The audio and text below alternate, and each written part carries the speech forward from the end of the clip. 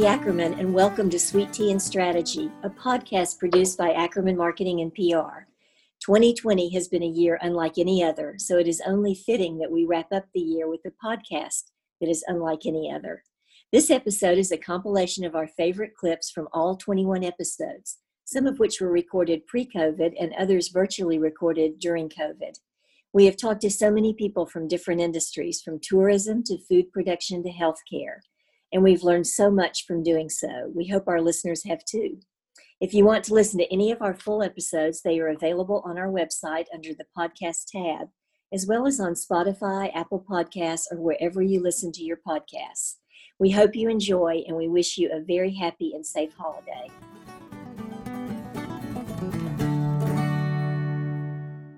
I know that the Chain Center in particular is near and dear to your heart. So talk about your induction and what that means to you. Well, I mean, it's incredible. I mean, when I got that phone call, it just kind of made me go numb for a little bit because, I mean, a Hall of Fame in any situation is eternal. It's like being in a movie. And I just, like I said, it made me reflect back on all the people that helped me even get to the position I'm in right now. So it's very, very humbling, but very thankful for a lot of situations that put me in this situation. I have great co-owners, like I said, my parents, my family, just great opportunities that I was able to take advantage of, and so it's quite an honor. As for the Chain Center, again, being in this position, I'm able to be on pretty cool boards and different things that I feel passionate about, that I can put some effort behind and help make it go. In this situation, it was an ice skating rink. I've never designed one before, and I was right in the mix of designing that arena, and it was a very cool process. But at the end of the day, it's what it's about. It's for underprivileged kids, that keep them off the streets. Again, it doesn't matter what color. It's just the fact that if they feel like this is a safe place and we've collectively built it as a board and a community, I mean, I'm very passionate about it. Like I said, growing up in Canada, it was just a lot of just hockey stuff. It wasn't stuff that would get us into trouble. So, in the different places I've lived, I've seen different things, and anytime you can be a part of something like this, obviously I want to be a part of that. And I've come from great parents and always do the right thing kind of thing, and it's just it's neat to be a part of. It's neat to see the kids come there and just know that they're in a safe place, and right. It's a fun place for them. So great, it's great. I'm very honored to be a part of that. I saw a survey not too long ago about something like 82% of top golf guests say that playing there influenced their decision to play golf. How do you think about this multi-dimensional fan engagement experience, kind of the convergence of sports and online gaming? Yeah, I could touch on Topgolf for a minute. Topgolf has really increased so many things around the golf game. It's brought new people to the game. It's brought kids. It's brought women. It's much more than golf. It's really bringing people together in a shared event, which is great. But you do get to swing a golf club, and it's great for someone that hasn't played the game to experience that fun. Trying to bring fun to golf. A lot of people feel like golf is not the most fun sport. If you do it at Topgolf, you'll have a lot of fun. From a gambling perspective, the business has changed so dramatically and so quickly. I remember I met with DraftKings probably, about 5 years ago, and it was such a early business model.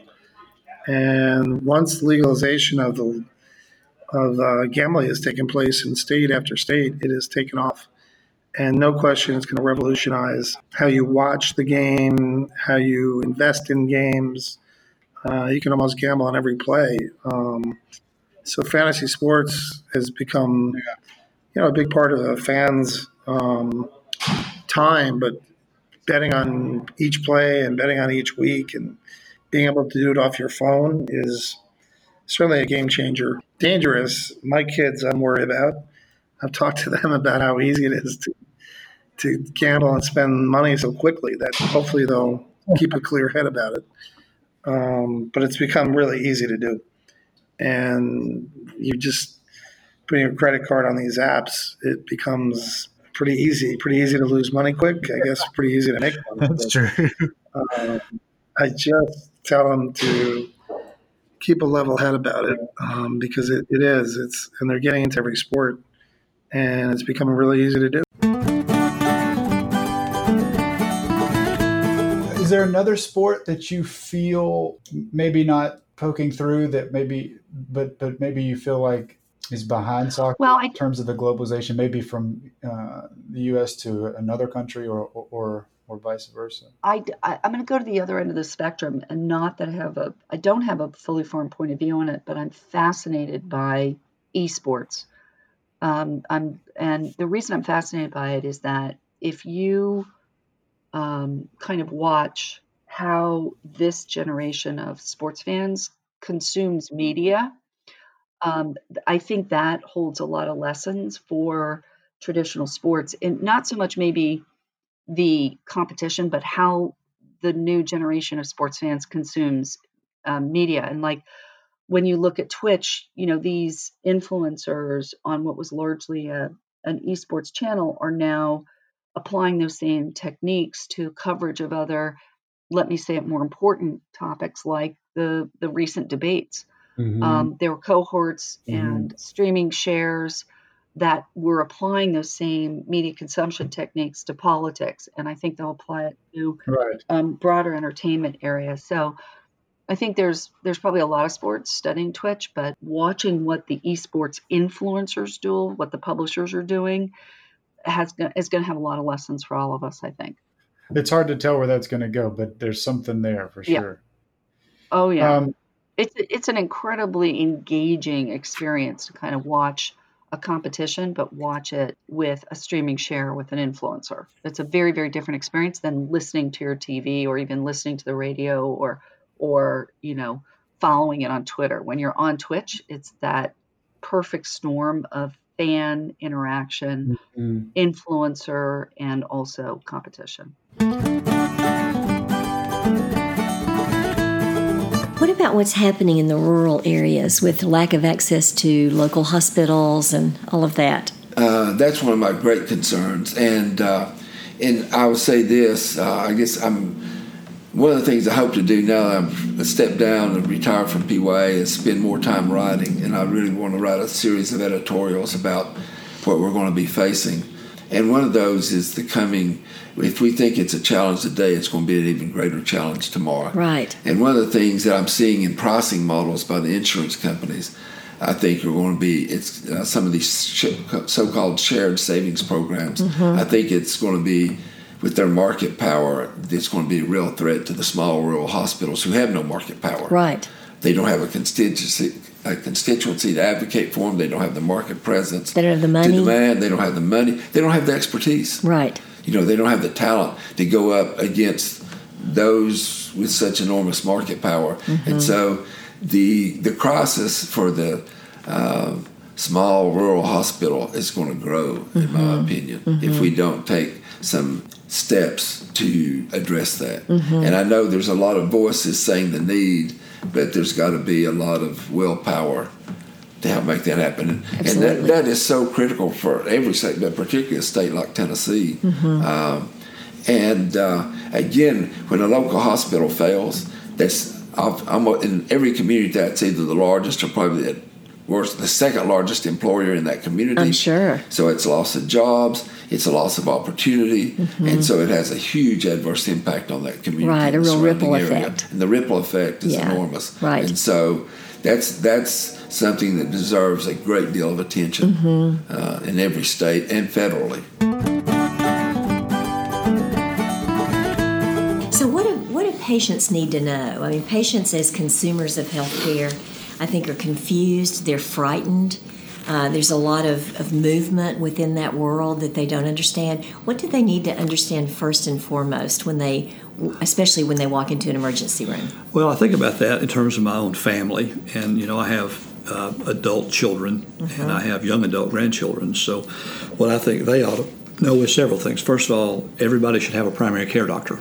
Right. And that primary care doctor ought to be the first line of defense and the first line of offense. Right. Regularly seeing your primary care physician. And when I say that, I generally mean family practice, internal medicine, pediatrics, or OBGYN. The OBGYN docs provide a ton of primary care services to their patients, way more than just obstetric and gynecologic things. Women tend to utilize their OBGYNs for lots of things, so we tend to think of them as providing a lot of primary care. So first of all, you need a primary care doctor, and that's both to prevent a problem that drives you to the ER, and if you have a moment of question, where do I need to go to the ER or not? Now, if you're having the worst headache of your life and you've never had it before, you need to go to the ER. You might be having an aneurysm. Right. If you're having crushing chest pain that's going down your left arm and you're short of breath and nauseated, right. you need to call an ambulance to go to the hospital. On the other hand, if you've had abdominal pain for 4 hours and it's kind of funny and vague and I'm a little queasy, that's probably a call to your primary care doctor to say, hey, what do you think about this and where should I go? And they might direct you to their office or their own urgent care or to the ER. So that to me is that we're all about the critical role of the primary care doctor. What's the percentage of the population that you think has a primary care doctor? Well, there's two answers to that. Today, apparently only about half the people in the country have a primary care doctor, is what I would guess. And the bigger issue is, can you get in to see them? Yes. They're all booked up. Yes. They're all busy. And in my opinion, most of them are underpaid. There's not great reimbursement, especially for pediatrics, and not great for some of the other primary care specialties. So the reality is it's very hard to get in to see your primary care doctor in a lot of practices, even if you have one. So in your 40 years of working in healthcare, and you have a background of coming from finance, so what is the biggest change you've seen in the healthcare industry? That's a great question, and I would say there's a few observations. Number one is that, and I can be very critical of the provider sector of our industry, and that's what we're responsible for, is the provider sector. But I can criticize all sectors of the industry, whether it's the payer sector or the manufacturer sector. But let's focus on the providers for a second. And I think going back 40 years ago, we were not very good stewards of our sector of our industry. And I would say that the product we delivered probably could have been a lot better.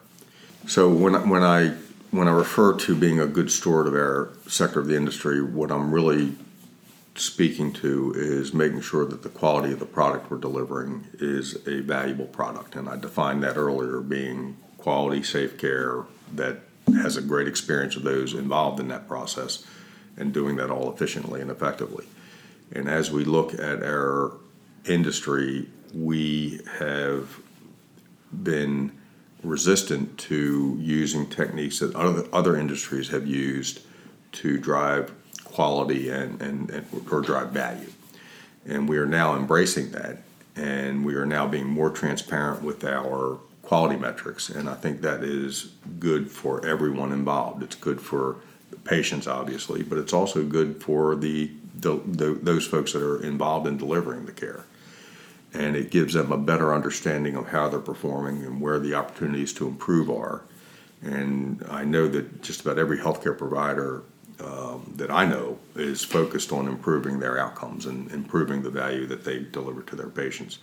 I believe that we're doing great work in our clinical integration journey in trying to coordinate the care across an entire episode so that all the providers are working on a common and agreed upon care plan that's evidence-based and patient-centric, and that our patients are engaged in their process as well. Talk to us about, what do you hope viewers get out of this series of stories?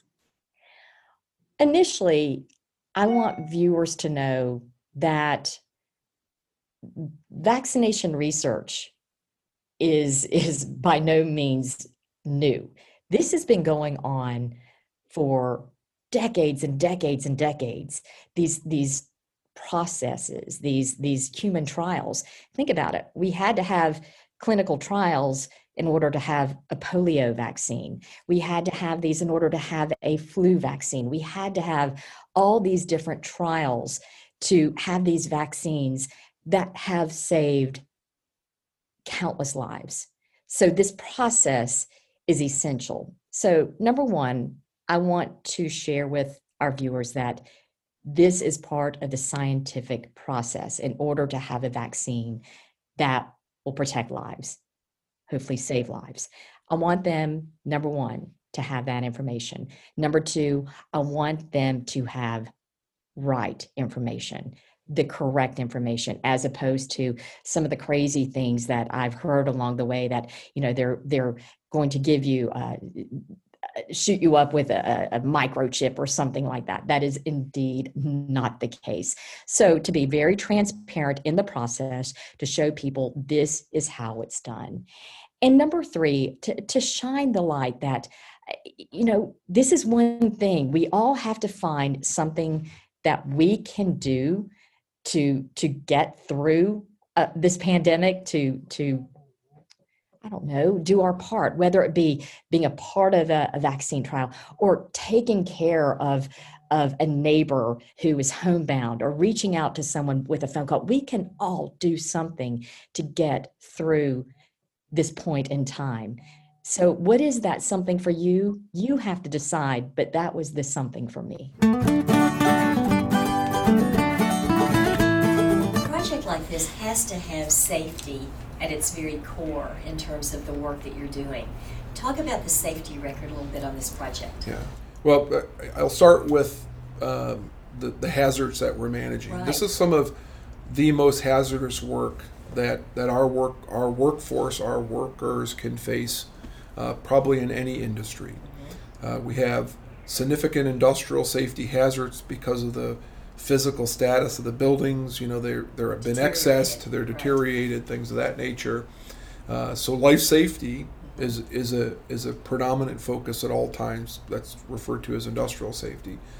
We obviously have the nuclear component of it. So radiological risk is significant and comes in many forms, and we see all those forms. And then there is the whole chemical toxicological aspect of it, whether it's asbestos or mercury or lead or cadmium or beryllium, or you can go on and on. And so the integrated hazard suite that we face is significant. So we have to have a very different approach to basic safety and health. Yes. And so we implement what we call a culture of excellence, in which we culturally, more than just program and process, but culturally develop our organization with an understanding and appreciation that every task, every activity, every time could be done safely. So if you're in a 5,000 step procedure or work package, if you apply that mindset to every activity, every step, every task, every time, you will be at a zero injury state regardless of what the hazard is. And what's great about the culture of excellence from my point of view is it is associated that to performance. So high performing safety is high performing productivity. So how does what you're doing impact economic development? How does it become a true economic driver? Well, I think we're really fortunate. There's probably 10 years of studies that you can, and you see more and more of them on quality of life and what we do being defined as quality of life. So simple things like people will pay $9,000 more for a house near a park. Right. Your home is worth 25% more near within a mile. Kids, a playground near within a mile of where a child lives increases their likelihood by 300% that they'll use. That's amazing. Parents across, there's enough data. National Association of Realtors and Home Builders Association both have done studies that said greenways are one of the top 3 requested amenities when someone's looking for a home. So we're really lucky across both workforce, livability, health, individual preference. All of the statistics point to greenways, parks, make a difference in where people choose to locate themselves or a business. And businesses now know they need to be where their employees want to live. Right. And so all, in a conversation recently with a new chamber, the workforce is the critical issue right now. And so making people happy where they live, it's kind of a simple thing, but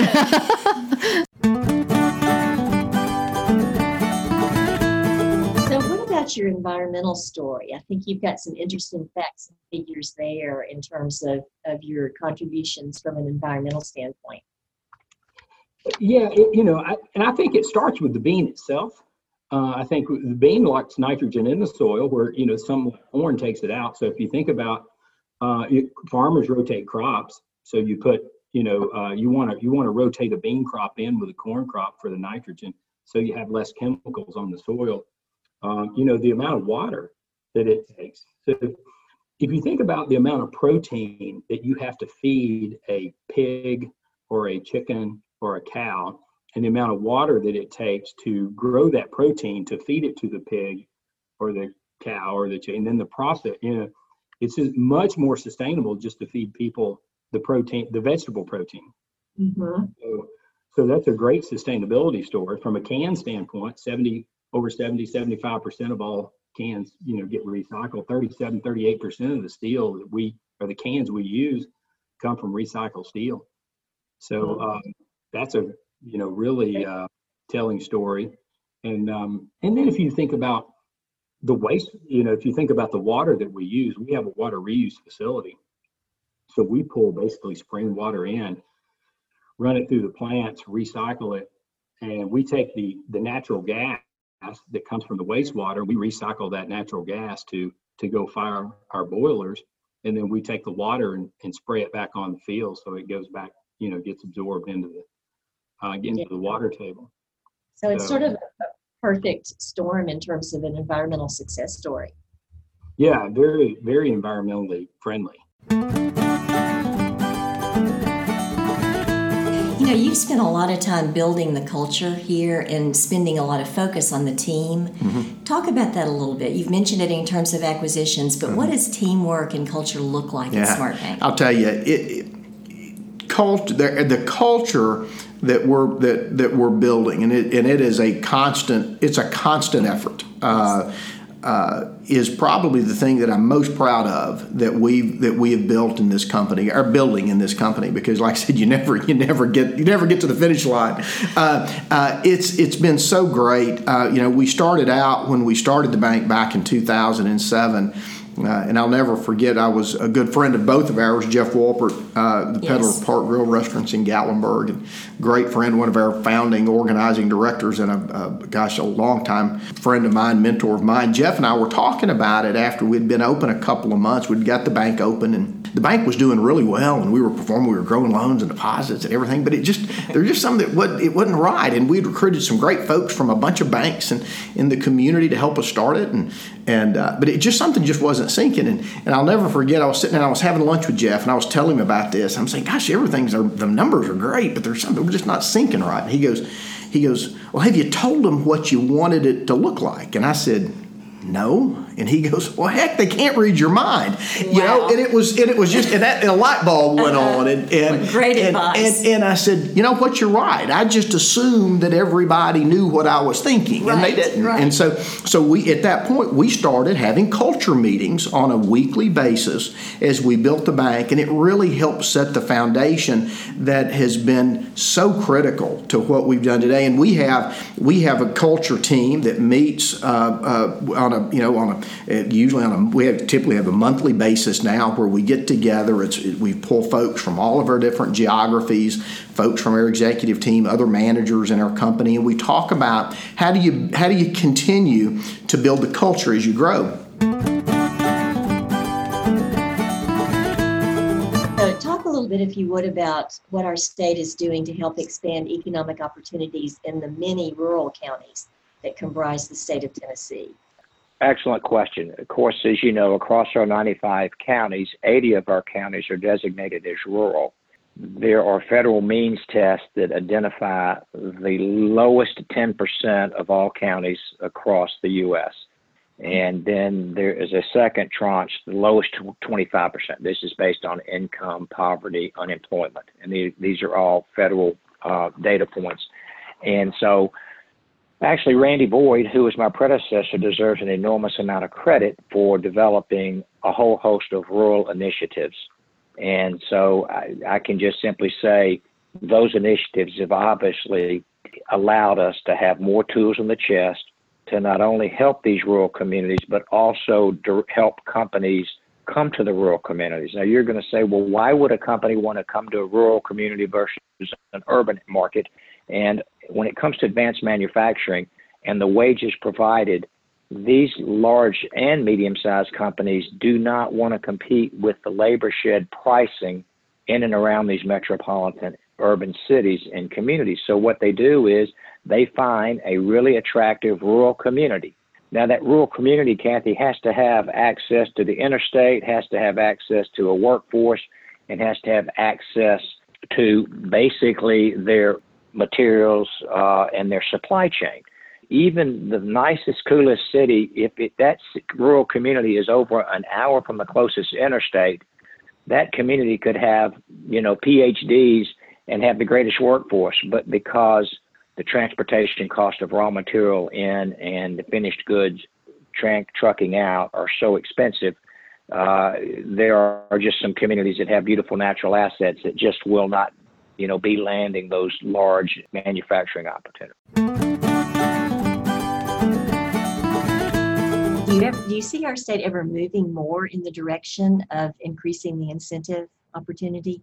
I think, I think that we definitely can. I don't believe in putting large amounts of money towards, these types of incentives. You have Georgia, which I think has put something like almost $1 billion, into their program. Mm-hmm. I think obviously taxpayer money, it should be used for other things than really film or television. But but the way I do look at it is that, right now, we at least need to have enough funding to compete, with on a, what I would say, we're a tier 2 state. We're not New York or Los Angeles, but we do have the infrastructure to support, moderate productions here. And so I think that, right now we're severely underfunded for what our workforce and our infrastructure capacity is. I think that we could be, funded up to meet what that capacity is. And then that would help us stabilize and grow. And that's the way that, at least in the conversations that I have with legislatures or, with other government leaders, is I try to shift this conversation to, these are folks that are working in transportation. These are folks that have they're electricians. They're driving trucks. They're involved in textiles or construction, or they own a small business, which, can service the movie industry, because the film and television industry is so broad with what it touches. What else are there any challenges that you've heard maybe so far as a community, maybe as a chamber, about, how do you think about communications to members of the chamber and advocating for members on their behalf? Talk about communicating from the chamber's perspective. Yeah, so it actually is. It's interesting you mentioned that. It is, I don't know if it's a challenge, but it's one of the things we have heard in having meetings with the stakeholders here. And it's not unique to this chamber, but you're trying to find that balance of ensuring that your members, your investors, stakeholders understand and appreciate the value that you are delivering in your work and to try to fulfill your mission, but at the same time not becoming braggadocious, not taking credit for all these things that happen, because none of these things happen in a vacuum. Right. You just can't do it. Yeah. So that balance, again, is not unique to us, but it's something I think is maybe a theme that has kind of come out of the discussion so far. We are a regional organization. Our mission is to drive regional economic prosperity, not drive regional economic prosperity in Knoxville or Knox County. It's the entire region. And that makes it a very vast area of which to communicate. So we do have to make sure and ensure, if you will, that we are communicating effectively, that we are doing a lot of listening, because communication, as you well know, is not a one-way street. So I need to know, are we listening enough? Or are we putting out the messages, say, look, we're here to help, Now, that may be just stay out of your way. Right. That may be the biggest help we can provide for you. And let's be fair, it'd be the easiest thing for us to do. So that's, if anything, any theme that has kind of come out of these first 2 weeks, that's really been the one focused on. So you have you kind of have one wish that you wish the industry would kind of move towards. Industry is a big term, but whether it be regulations associated with the industry or technology that your firm's pursuing that you don't have now, where's a magic wand? What would you kind of lay over? Shut off the internet? Shut off the internet. Fair enough. All right. Pen and paper. So there's two things. One is security isn't as spooky as everybody thinks it is. And I've been preaching this now for 20 years. Whatever you do in your physical life to protect yourself, whether it be how you protect your valuables at home, your family, these things are really important. Do the same thing in business. What's most important? Break it down to just a very pragmatic approach. Start with that. And like, hey, if somebody got this, I wouldn't be happy about it, but it's not the end of the world. Right. So I think that's one. And so I think it's just starting with that pragmatic approach of just getting a security policy. The number of companies I walk into pre-coming here in my past jobs, and somebody's like, oh, we're servicing, Fortune 500 companies. Like, do you have a security policy? No. Are you sharing passwords? Yes. What are you sharing? What are you sharing them in? Well, we're storing. They're saving them to Chrome browser, and it's like you're doing hundreds of millions of dollars of business, but you're still operating as a small business we don't want to do security because it's going to slow us down. You have to stop. Nobody would go drive a car without brakes, and so sometimes you have to go slower to go faster, and the problem is we've said. You have to have the Maserati of security? No, you just have to have a basic framework. My wish would be is that we're building security into the fabric and the framework that we're moving forward with. So with the higher education ecosystem, if you will, now populated with almost every size and shape of institution, public, private, religiously affiliated, specialty area focused, online, virtual, etc., how would you describe Tennessee Tech's place within that sort of ever-growing, ever-changing landscape of higher education? Yeah, that's a really good question, too. Okay, so the way I describe it, higher education is a very competitive marketplace. Yes. That's another way of saying what you just commented on. It's very diverse. There are different institutions. So, we're really blessed, particularly here in the United States, that students have a lot of options. They can choose a private school. They can choose a public institution, large, small, medium. They can pick the environment they want to go to. For the most, it's a free market, so students largely vote with their feet.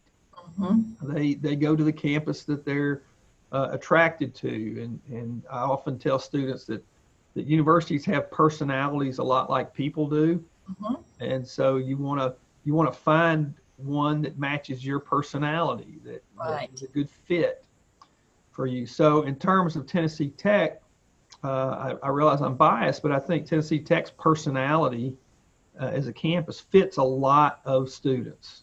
We have a unique personality that is warm, friendly, welcoming. Size-wise, I like to say that we're big enough to be meaningful, but small enough to be personal. Right. And so it feels good to a lot of students. Now, I'm not so biased or naive to think that it's the best fit for everybody. It's not. We think it's a great fit for a lot of students. We like to say that Tennessee Tech is real. We provide a real education for real people who want a real career. So what worries you and excites you the most about higher education? What worries me is that there's a lot of the public that have lost trust in higher ed. Mm-hmm. And that makes me sad because higher education, college is where kids grow up. It's where they start to figure out where they might fit in the world. And who they are. Mm-hmm. Honestly, it's less about what they major in than the kind of person they become. Right. So if parents are losing confidence in the institutions that enable that we got to work on that. So that worries me. We got to regain that trust, which I think we can. And that's not aimed at University of Tennessee. That's just higher ed in general. Right. What excites me is that I think that higher ed is the place. First of all, education is the key to the growing economic divide. So if we do our job and educate more kids, we're going to help that big problem in society. I heard Governor Haslam talk about that not long ago. That's the biggest problem we face in Tennessee and in this country. So education's really the path through that. So that excites me, and I think Tennessee has a unique opportunity. I think young people, they value experiences. So I think this idea about truly making the volunteer experience compelling, that'll attract kids from lots of places.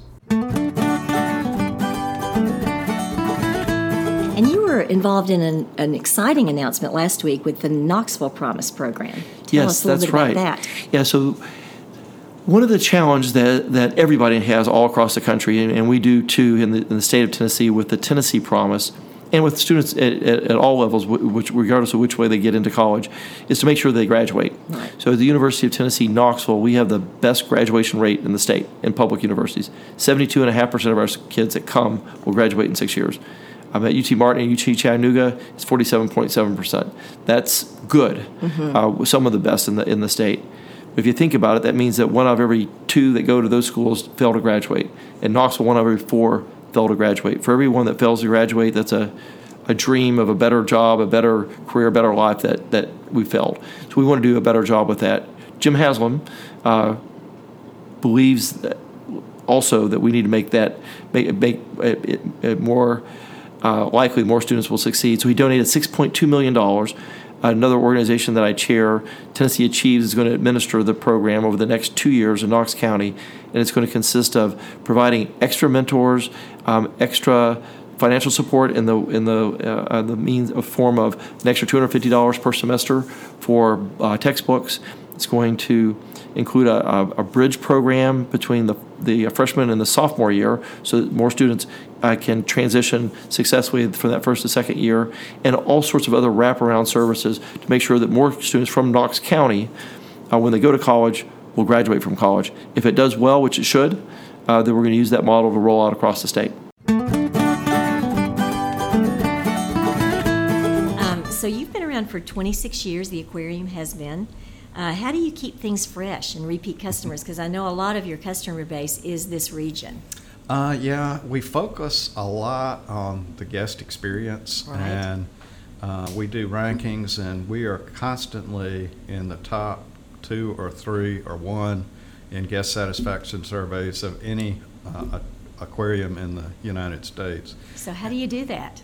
We do a lot of training, we do a lot of hand-holding, and we talk about it all the time. Right. And we know that everybody is involved in that guest experience, from the housekeeping staff to security to, like the area around the aquarium is a city park, but we have kids that get injured. So all of our security officers are trained EMTs, and so we take care of all those kids that fall and scratch a knee or whatever in the plaza, and then we'll call and check up on them the next day to make sure everything turned out okay. But we constantly strive to make sure we're a good place. We have worked hard. Like yesterday, we spent an hour and a half yesterday afternoon on cultural competencies for the Latino community and learning. So I got to learn what alligator and fish are in Spanish, and pescado is the fish on a menu, but pez is a fish in the river. There you go. There you go. Which I never knew there were 2 different words for a fish like that. But so that was fun. We were the first attraction in Tennessee to be accredited for autistic children. Right. And so we have noise-canceling headphones, we have weighted blankets, we have fidget toys, we have signs that are, this room is loud, this room is quiet. And and that really helps the guests feel much more welcome. I've always appreciated the close attention to detail that you place on the guest experience and how they interact with Titanic Museum attractions. So if you could only name one, what is the driving factor behind your continued success at Titanic Museum attraction? Well, sometimes when I'm out speaking and I'm talking to a group, I'll say to them, what comes first, your guests or your employees? And by the base of the hands that go up either way, I'll tell you my philosophy is it's employees. If you have happy employees, if we set the expectation levels, if we educate them, if we nurture them, that's my proudest moment, because if I have happy crew, then I'm going to have happy guests. If they have the answers, they don't feel like, well, I didn't know the answer to that. So we have an 8:30 meeting every day. The objective for that meeting is to go over what happened the day before, what's happening today, what are the specials, what special groups are coming in today, and everybody knows that when a group comes in, we say their name. So by educating the crew, it makes our guests have a better experience. Without the guest experience, we have nothing. We rely on taking care of our guests. Maybe they've had a bad day. Maybe the traffic is horrible. So we always say to our crew members, play to the child first, because if the child is happy, then mom's shoulders relax. Right. And goodness, dad is very happy that those two are happy. So they're all trained every day. How best to facilitate so our guests can have a good experience. Anything else that you want to talk about that adds to this absolutely fascinating business story so far? One of the biggest reasons that Old Smoky grew like it did is that we benefited from the millions of visitors that come to Gatlinburg every year. So when we started Old Smoky, it was simply a retail store, something that I thought that we would offer for tourists, a souvenir to take back home. And what we found was the ability to interact with our customer and to really cultivate the relationship and let them experience our brand in the way that we wanted it to be experienced. They were having fun on vacation. They were enjoying our product on vacation. And then what happened was they would go back to Ohio, Kentucky, California, wherever they were visiting from, and they would want to relive that in some way. So I think what we saw was a demand that was driven by these people who had come and visited our property and enjoyed our products. They'd go to the local liquor store and they asked for it again because they wanted to kind of relive that moment. They wanted to enjoy that same product. And I think that for all brands, if you can capture that, if you can interact with your consumer and create an experience that lives beyond the moment, I think that's something that really remains a goal of mine, in everything that we do. And it's easy to talk about the brand and the brand experience, but I think that when you really talk about the relationship that you're cultivating with your consumer, I think that's really I think the best you can do. I think that if they're sampling your product in a grocery store or a liquor store or a restaurant, you have no control over that experience. But if you're able to bring them into your home and you're able to create that experience in a way that makes it positive, it's amazing how much benefit a business can gain from that interaction.